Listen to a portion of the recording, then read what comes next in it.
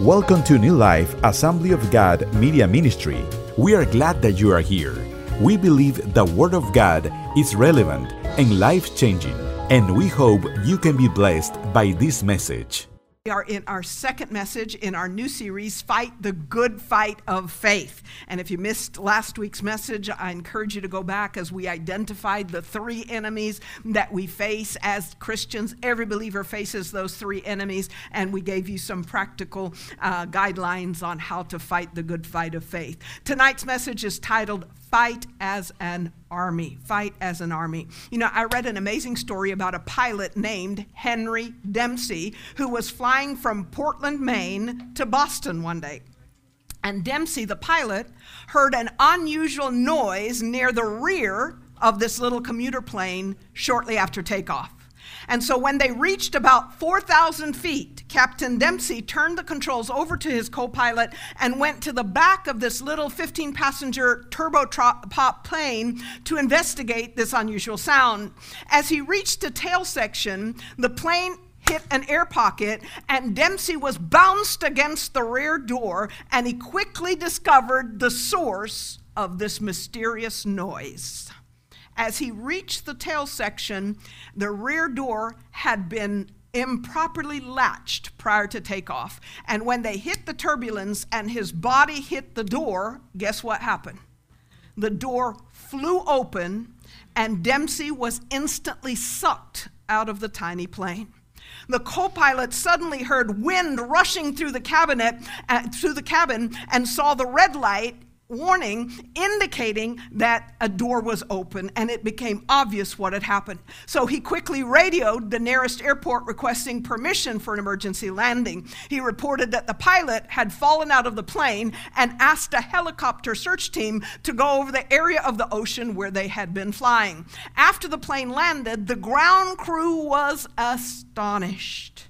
They found Dempsey alive, desperately clinging to the outdoor stair railing of the aircraft. Somehow, when the stair door propped open and his body got sucked out, he fell through the door and he managed to seize a hold of this stairway, this metal step that was there. And for 10 minutes, in a desperate fight for his life, Dempsey endured the force of 200-mile-per-hour winds and then a landing where he barely kept his head from being smashed against the runway, which was only 10 inches away from his head. According to news reports, Dempsey was holding on to the stair railway with such a tenacity of force that it took the rescue team several minutes to pry his fingers off of the stair. When the alternative to not holding on tightly became clear, he held on and he fought for his life, holding on as tightly as he could. You know, the same is true spiritually. We are in a fight for our life, and we need to hold on to Jesus tightly in faith and refuse to let go for anything. Amen? The Bible repeatedly reminds us that as Christians, we are engaged in a war.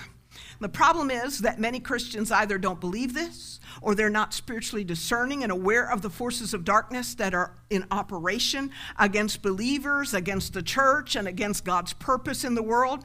But the Bible warns us time and again that we need to be alert and vigilant, and that we need to fight. Read with me, if you will, 1 Timothy chapter 6. I'm reading verses 11 through 12. I'm reading from the New King James. It says, "But you, O man of God, flee these things and pursue righteousness, godliness, faith, love, patience, gentleness." He's talking about fleeing sin and ungodly things. And he says, "Fight the good fight of faith.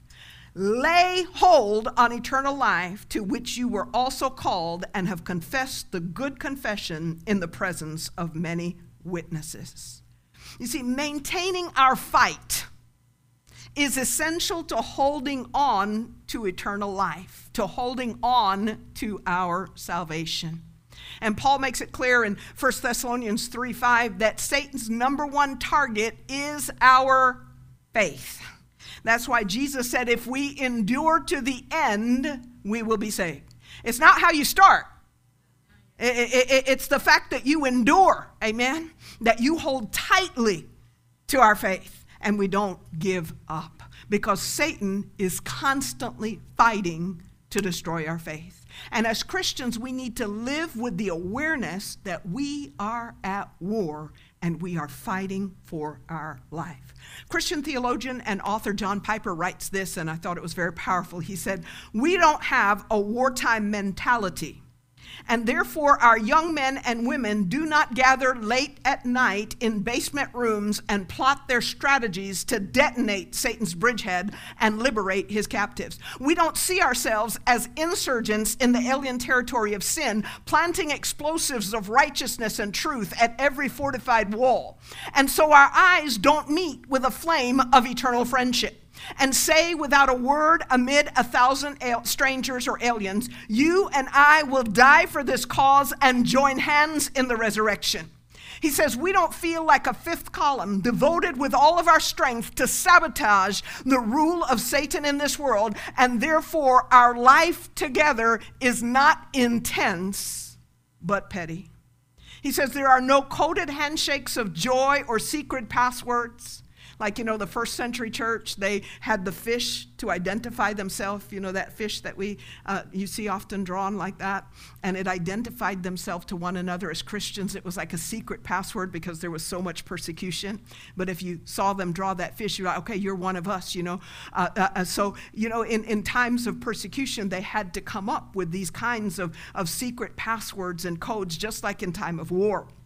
He goes on to say, and there are few tearful embraces and songs of thanks because a squad of witnesses has returned safely, even bringing some liberated captives home. And he closes saying this, the crying need of the hour is to put churches on a wartime footing. Folks, we've got to get back on a wartime footing because we are living in the last days. I believe Jesus Christ could return at any moment. And the Bible says the devil, knowing that his time is short, comes down with a fury. Amen? And so if we're not on a wartime footing, the devil is going to be able to get the advantage over us. Amen? And so we have to realize that we are at war and we need to have a wartime mentality. Last week, we looked at the fact that the Christian life is a lifelong fight, that we're fighting against a defeated foe, but we must enforce the victory of Jesus in our life. And again, I encourage you, if you missed that message, jump online to our YouTube channel or our Facebook page, and you can watch the entire message there. But to fight the good fight of faith, we spoke about the importance of living close to Jesus, of being empowered by the Spirit. And we're doing a series right now on Sunday mornings called The Promise. We're talking about the promise of the Holy Spirit. We're talking about the importance of being empowered by the Spirit. So I encourage you, don't miss even one of those messages because we all need to be empowered by the Spirit to fight the good fight of faith. So we need to live close to Jesus. We need to be empowered by the Spirit. And we need to be committed to obeying the Word. We do those three things, we're going to be able to fight the good fight of faith. Amen? Now tonight we're going to look at another key element in fighting the good fight of faith that we too often ignore. Look at Hebrews chapter 3, verses 12 through 14. I'm reading this in the New International Version. It says, "See to it, brothers and sisters, that none of you has a sinful, unbelieving heart that turns away from the living God. But encourage one another daily, as long as it is called today." Or while there's still time is what he's saying. "So that none of you may be hardened by sin's deceitfulness. We have come to share in Christ if indeed we hold," there's that thing of grasping and seizing and not letting go, "we hold our original conviction firmly to the end." So here's that encouragement again to hold tightly to our faith. So in this passage, the Lord warns us of two dangers that every Christian faces because of the battle we're in. And those two dangers are having a sinful and secondly, an unbelieving heart that turns us away from God. And of course, that's the goal of Satan. He wants to tempt every one of us into sin so that we will rebel against God and it will break our relationship with God. And he attacks our faith because he wants us to walk in unbelief. So he fills us with doubt and questions through the hardships and the difficulties that he attacks us with. This last week, I had the privilege, which I do every year, they bring down from the Assembly of God College in Lakeland called Southeastern University, which is where I graduated from with my BA and my master's. And they bring down a class of junior and senior ministry students to the South Florida area. And they tour about 8 churches in the area. And we're always one of the churches that they tour. And the pastors speak into their lives. And one of the things that they always ask us to speak on here is the move of the Spirit, because that's not something that is widely manifest any longer, although we need it desperately, amen? And so I was speaking, into the students, telling them, the way God has moved in our midst, the miracles we've seen, the healings we've seen, etc.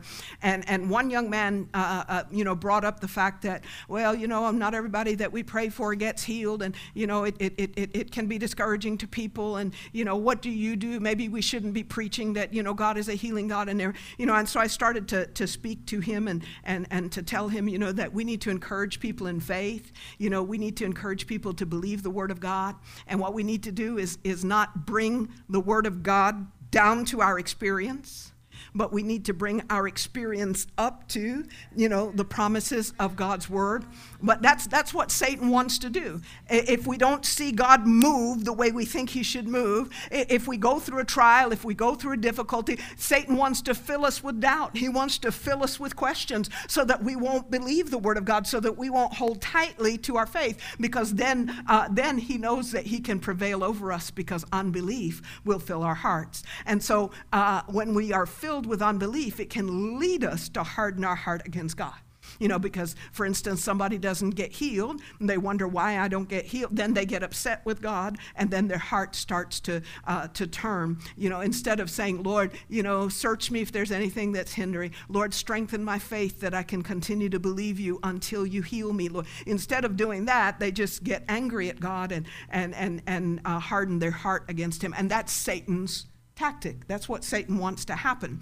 But here in this passage, God also tells us how we can protect ourselves from these dangers.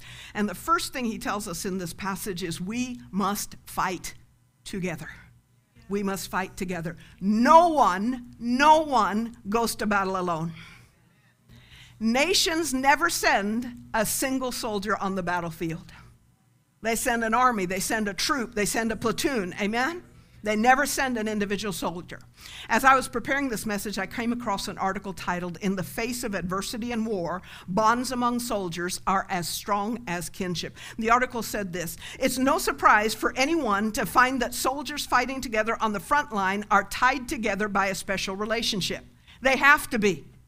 Soldiers need to know they can wholeheartedly depend upon each other, putting their faith in one another's ability. It's not just about survival," he says, "it's about comfort. Knowing there's someone close to you that can perfectly relate to what you're going through." You'll often hear warring bands of brothers speak of their unit as a family. But how deep or intense is that link?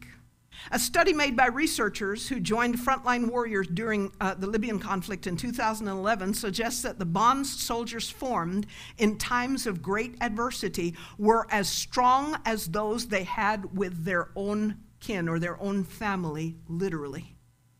The article goes on to say scientists have always been puzzled by soldiery bonds. What makes most fighters from the same side ready themselves to make the ultimate sacrifice for a person with which they do not share close genetic makeup? Because family members will do anything for one another, and they become family on the battlefield. Look at what Hebrews 3:12 said. We just read it a moment ago. "See to it," what? "Brothers and sisters." Church, God never intended us to do the Christian life alone. God, when we are born again, he places us in a spiritual family. And we need to build those ties within the body of Christ, that we have brothers and sisters in Christ. When I first got saved, my parents were not serving the Lord.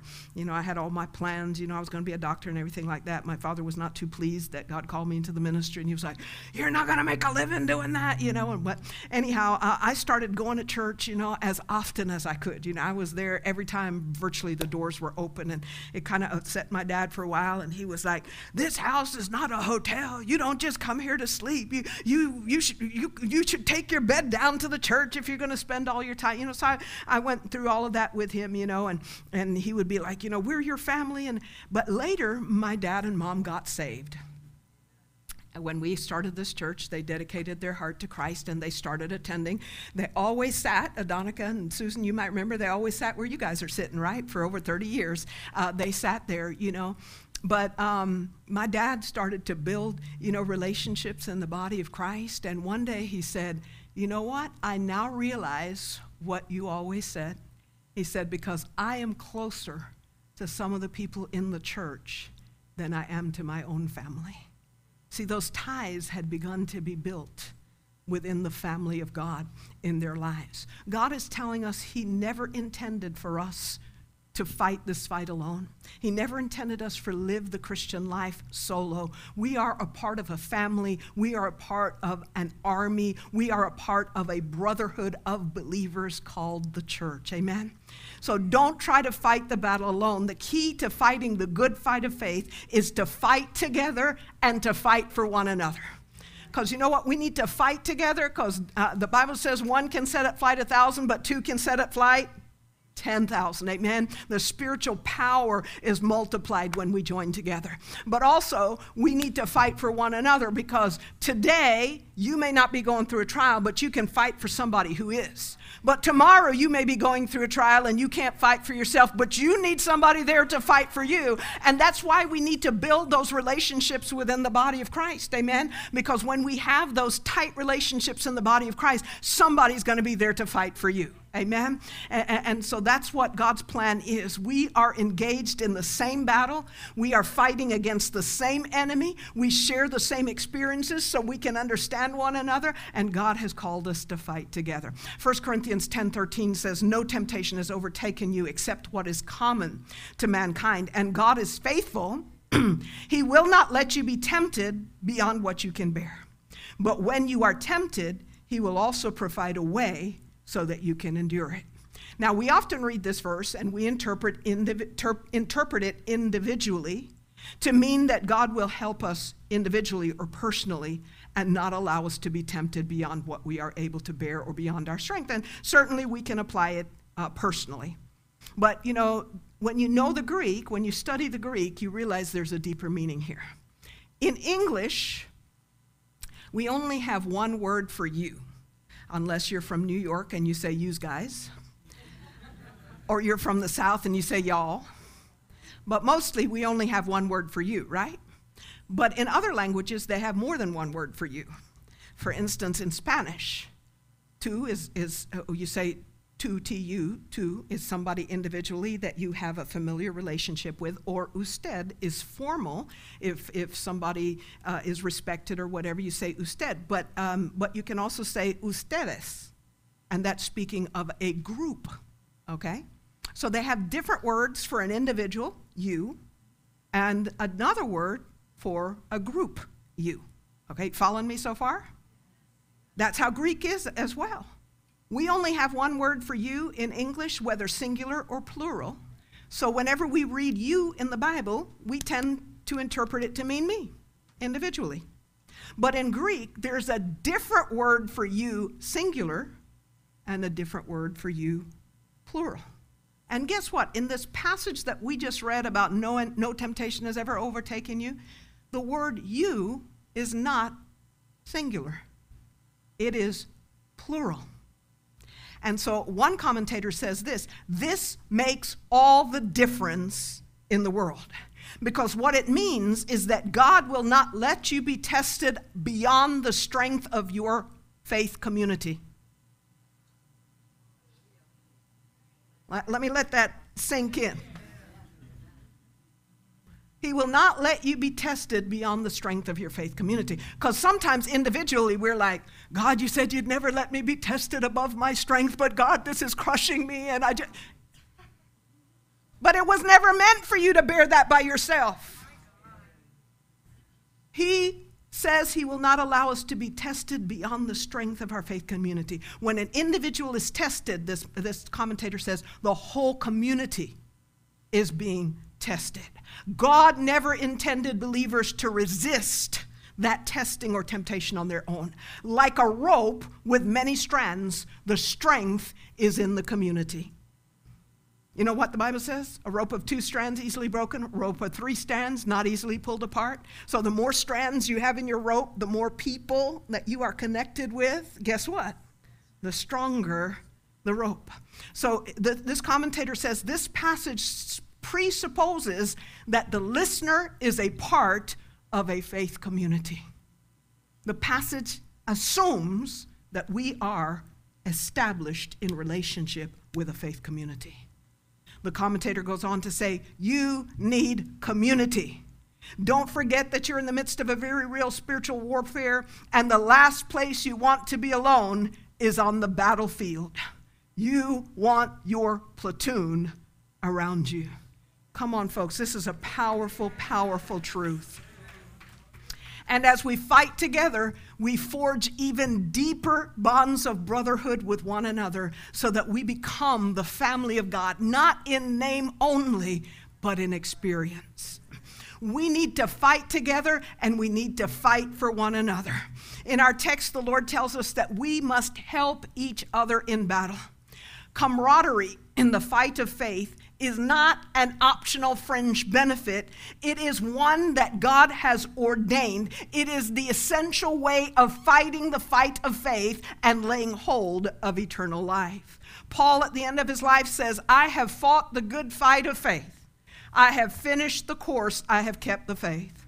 But one of the ways that Paul fought and endured to the end was by surrounding himself with believers who would pray, who would encourage him, and who would stand together with him. Do you know that Paul virtually never traveled alone?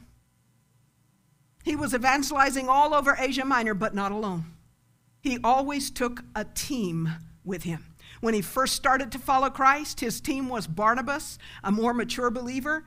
Barnabas' name means son of encouragement, because if you study Barnabas' life in Scripture, he was an encourager. And Paul needed that, especially when he was young in faith. So his first team was with Barnabas. Later in his ministry, his team would consist of others such as Silas and Timothy and Luke and Aristarchus and Mark, Epaphras and others. But he never traveled alone. He always had a team together with him. And that's how he was able to fight the good fight of faith. That's how he was able to keep hold of eternal life. The one time that we read of Paul being forced to go off by himself to Athens, we read that his spirit was almost broken by the overwhelming evil that was present there. And he immediately realized what was happening, and he sent for Timothy to join him. Paul, this great man of God, realized that he could not fight this battle alone. And he sent for Timothy. And when Timothy came, he was greatly encouraged, and then the ministry was able to take off. Sometimes we might think that Paul and other ministers never need encouragement. I have news for you. We do. I've been serving the Lord for over 30 years. I still need encouragement. Amen. I don't care how long you've been in the Lord. I don't care how great your faith is. We need those relationships, and we need the encouragement that they bring. In 2 Corinthians 7, 5-7, Paul describes a time in Macedonia when he and his team were exhausted by the battle because they were afflicted on every turn, fighting external threats that just kept coming against them, and then fear was rising up within them. And he says in verses 6 and 7, but God, who comforts the downcast, comforted us. How did God comfort them? By the coming of Titus. God uses people in our life to help strengthen us, because the word comfort speaks of strengthening. He brought them Titus. And he says, not only by his coming, but also by the comfort you had given him. He told us about your longing for me, your deep sorrow, your ardent concern for me, so that my joy was greater than ever. So here comes Titus, and that brings comfort. But then Titus says, the church is praying for you. The church loves you. The church is concerned about you. And what happened? Paul begins to become refreshed. Paul begins to become strengthened. So Titus's presence and the news of the love and support of the church brought comfort and joy to Paul.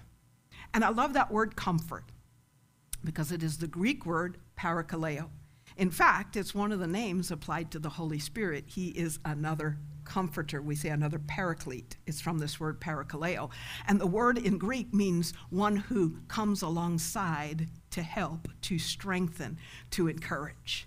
And Paul needed people to come alongside of him to comfort him, to strengthen him, to encourage him. And we all need people at times in our life. I don't care how much of a hermit you are. We all need people. We all need people because we all go through stuff that we cannot handle on our own. Amen? So Paul needed the companionship and comfort of Titus and the church. And if he needed it, this great man of God needed it, how much more do we? So we need to be a part of a faith community. We need to be connected in relationship within a faith family. We must fight together as brothers and sisters in Christ, and we must learn to depend on one another, and we must learn to come alongside of one another and comfort each other.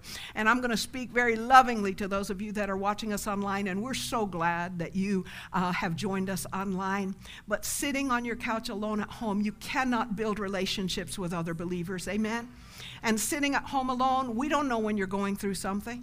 Amen. And plus, there's people here that need your encouragement. But if you're at home, then that's going to be lacking. So I love you. I'm glad you're tuning in tonight. But I want to encourage you to come back out in person. Amen. God bless you. The message's not over with. Don't get up. A second principle that we learned from the passage of scripture we just read, we must daily encourage one another in the fight. In Hebrews 3:13 it says, but encourage one another when? Daily, as long as it is called today, meaning while there's still time. You don't wait till someone's backslidden and the devil's got a hold of them. Amen? While there is still, so that none of you may be hardened by sin's deceitfulness. Folks, I said it before, I say it again, we all need to be encouraged in our faith, in our walk with the Lord. One of the tactics of warfare that Satan uses so effectively is to isolate us and then attack us. That's one of his favorite tactics. And we see that tactic of isolation used repeatedly in Scripture. When Jacob was fleeing Esau, when Hagar was fleeing from Sarah and she just became so distraught, when Moses was fleeing from Pharaoh, when Elijah was hiding in a cave after Jezebel's threat and he just wanted to give it all up, he just wanted to die, when David was fleeing from Saul, there is that tactic of the enemy to isolate, to attack, and to come in for the kill. Because Satan understands that the feelings of isolation, abandonment, and loneliness make us more vulnerable to his attacks, more vulnerable to doubt and disbelief, more vulnerable to temptation. So he wants to get us away from the family of God, get us away from the body of Christ. One writer says, when you're feeling isolated and alone, reach up to God and reach out to your neighbor. When you cultivate deep and authentic horizontal relationships, it protects you against the devil's attack on your vertical relationship. Did you hear me? When you cultivate strong horizontal relationships with one another in the body of Christ, it protects you against the enemy's attack against your vertical relationship with God. We keep each other, help each other to stay strong in our faith. So I ask you, are you surrounded with like-minded, spirit-filled, joy-saturated people? When you surround yourself with those kind of people, Satan loses his power over your thoughts, and when you resist him, he will flee. I want to point out something to you as well. Jesus didn't do life alone, and he didn't do ministry alone. Come on now. He had 12 that went with him everywhere he went, and he had 3 among those 12 that were particularly close to him. So not even Jesus went about life alone. We all need the encouragement of others, no matter how long we've served the Lord or how strong our faith. Last April, when I had to put my mother in hospice due to her decline in health, the first couple of days, I literally felt so overwhelmed. Here I was the primary caretaker, the only caretaker for my mother, who was becoming increasingly paralyzed to where she eventually came paralyzed from the neck all the way down. And I just felt so overwhelmed that I didn't know what to do for her or how to do it. And I just felt so very isolated and alone. And I am so grateful for those of our congregation who reached out by phone, by email, by text, by cards, by message. I'm grateful for those who came in person, and some of them would just sit with my mother and say, "Go, Pastor, and do what you need to do." And you don't know what a blessing that you were to me. I'm grateful for a fellow minister and his wife. They have ministered here. They pastor in North Carolina, Wallace and Joy Phillips, who they always listen to our live stream. And they heard last year when I mentioned putting my mom in hospice, and they called me and they encouraged me and they prayed for me. And Joy Phillips had been a hospice chaplain, so she understood what I was going through. And her words and her prayer brought such comfort and encouragement to my heart. I am so grateful to these pastors who, I know they're busy with their ministries, because I know what ministry takes out of you, but they took the time to call and to encourage and to pray for me. I am so grateful that I have a community of faith, that I have a family of God, that I have brothers and sisters in Christ who are there to encourage, to pray, and to uplift. I need it. You need it. You need it. See, just like Paul, we all need encouragement because, folks, the battle is real. The battle is real. And not only do we need encouragement, but that's why we all need to be encouragers. We need to be encouragers. Because we all at times need encouragement, we all need to be encouragers. And how often? We need to encourage each other daily. That's not just on Sundays. Amen. Because guess what? Sometimes trouble don't hit you on Sunday. The devil don't wait till Sunday to attack you. Most of the time, it's sometime during the week when you're by yourself. And that's why we need to have those relationships within the body of Christ that go beyond just seeing each other in service and saying, "Hi, how you doing? God bless you. I'm highly favored of the Lord. Amen. See you next week." No. We need to have those relationships in the body of Christ where, you can pick up a phone and call somebody and say, "I need you to pray for me right now." Or because you're so connected to one another and in tune with the Spirit, God can put somebody on your heart. And you can pick up your phone and call them and say, "I don't know what's going on in your life, and I don't need to know. But God just put you on my heart, and I'm going to pray for you." See, that needs to be happening all the time in the body of Christ. He said we need to encourage each other daily while there is still time. And this is the means by which God intends for us to defend against the attack of the enemy, to defend against his temptation to sin and his attack to bring us to unbelief. This is the means that God has established to guard our salvation and to hold fast to our faith. It is through the encouragement of the community of God. Our perseverance and our endurance to the end is not a solo act, it is a community project. You know that saying about, it takes a village to raise a child? Amen. Well, it takes a community of faith for Christians to stand strong and fight the good fight of faith. Amen. We need to encourage each other daily, as long as it is called today, so none of our hearts would become hardened by unbelief, and none of us would fall prey to sin's deceitfulness. And folks, we never know what someone is battling. We don't know at what point they will be overcome by the battle. And that's why we can't wait till it's too late. We need to do the encouragement now. We need to do it today while it's still called today. Amen? Because we don't know that one thing, because sometimes you're going along and the battle's been heavy, and you've ever heard about the straw that broke the camel's back? You've been going through all of this stuff, and then just one thing, and it can even be a small thing, and it just comes and just knocks you for a loop, and you're out of the game. Amen? So we don't know at what point somebody is in the battle, and we don't know when that one thing may come that will overwhelm them, but we can guard against that by making sure that on a regular basis we are encouraging one another, we are praying for one another, and we are building those relationships in the body of Christ. Amen? We are in a battle, and yes, we need to pray, and yes, we need to worship, and yes, we need to read the Word, and yes, we need to stand on the promises of God and declare them over our lives, but we also need each other.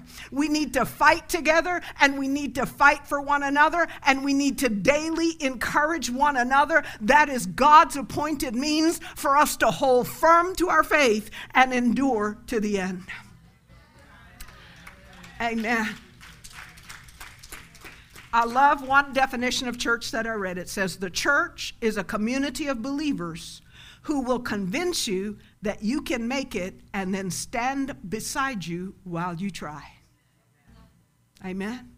A community of believers who will convince you that you can make it, because sometimes you just feel like it's just too much. I can't. But then some folks come alongside you and say, you can do this. God is with you.